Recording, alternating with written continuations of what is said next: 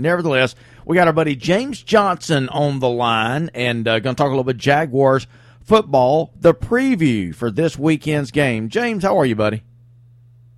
Good, Phil. How are you today? James, I'm good, man. I apologize. We've had call after call this morning, and we've gotten a little bit behind. I got Lowndes coach Randy McPherson coming up about 8:45. So let's get right to it, James, and we'll sort of recap. Well, we'll recap this game on Monday with much more time in our segment. But for this morning, talk about this matchup. Is this a good one or not for the Jags going up against the Steelers, James? Yeah, and looking at the film and looking at the statistics, I think, honestly, this game is a trap game for the Steelers.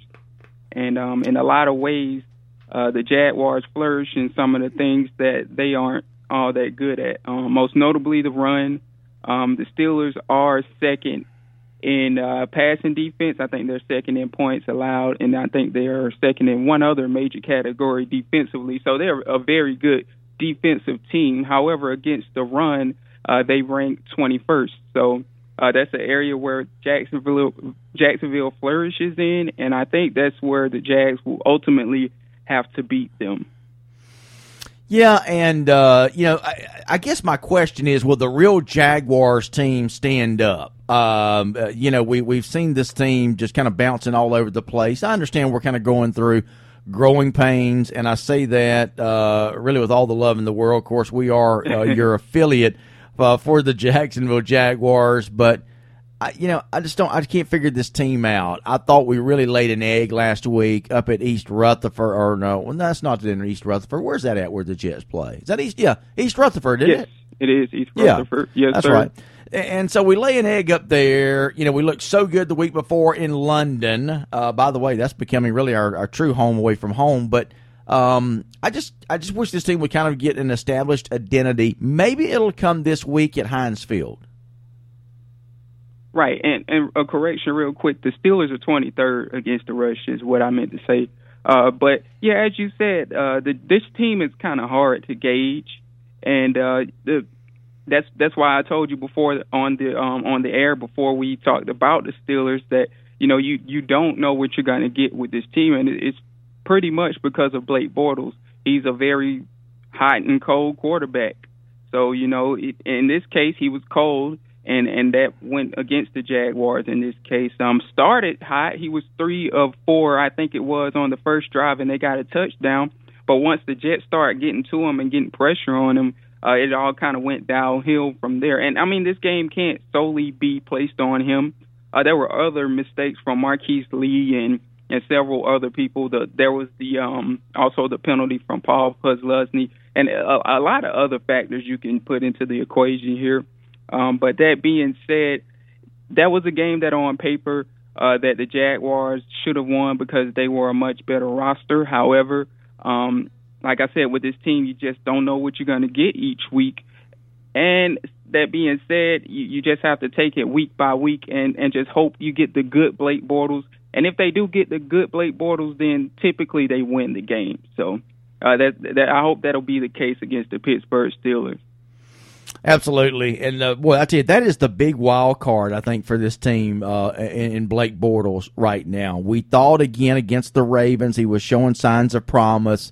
Now, in fairness to him, if we hang on to the football on the slant route against the Jets, we're probably in field goal range for Jason Myers to drive it home and win that game. So, I guess in fairness, even though overall Bortles really didn't deliver that great of a game, he did put this team and make the throws to put this team in a chance to win the game. Yeah, absolutely. The one to the Marquise Lee. Goodness gracious, yep. James. In particular stands out. That would have put him in field goal range, as you said. And we don't know if Jason would have made the kick or not, but just banking that he would have, hopefully he would have at least. That was the one that was the throw that stuck out the most to me that got away from Blake Bortles. And for as much as we critique him for throwing inaccurate passes and wobbly spirals, he did what he had to do on that play to get the Jaguars in position to win the game. So that being said, you got to catch that if you're Marquise Lee. And in Marquise's defense, he took the blame in the locker room afterwards. And, I mean, again, solely it doesn't go on him. There were other missed opportunities. And let's just hope for this game, which should be close, they make the key plays at the key moments that'll help them to get the win. Was a little surprised to see the line on this game at 9.5. And I'm like you. I think this may be somewhat of a trap game. Any team that loses to the Bears should never be favored by 10 points. So, with that being said, what do you think? Jaguars get the win. Steelers win it Sunday afternoon, 1 o'clock, Heinz Field. I'll give you the final word. Yeah, Phil, again, I stray away from predictions this year. Oh, you do. That's right. I forgot. You do. All right. It's really, it hasn't gone well for me in the past, and now that I'm with the Jags wire, I just stray away from. I got you. Fully understand. I fully understand. Well, I'll tell you what. I'll take the pressure off of you, and I'll say Jaguars shock everybody and go to Heinz Field and get their third win of the year and give the Steelers their second loss of the year. I like the Jaguars with a heavy dose of Leonard Fournette. How's that for you?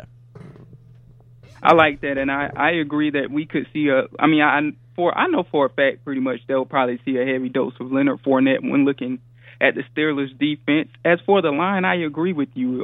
When I first saw it, it was a little shocking and alarming that, Vegas took them by 9 points. I've even talking to Steelers fans and Steelers writers and analysts who don't believe that the Steelers are going to beat the Jags by that much if they do. And when you look at history, typically these games are close, and you have to consider that the Jaguars' passing defense is probably going to limit Antonio Brown and Martavis Bryant. So it's really going to come down to who has the better game between Le'Veon Bell and Fournette, because as I said, both of these defenses aren't good against the run. So in the end, the team that plays the most mistake-free and has the best rushing attack will probably win this one. So, let's hope for the sake of the Jaguars that they can get some turnovers on Big Ben, because he is mistake-prone at times, and that for the sake of the Jags, that Blake Bortles takes care of the ball on his side of things.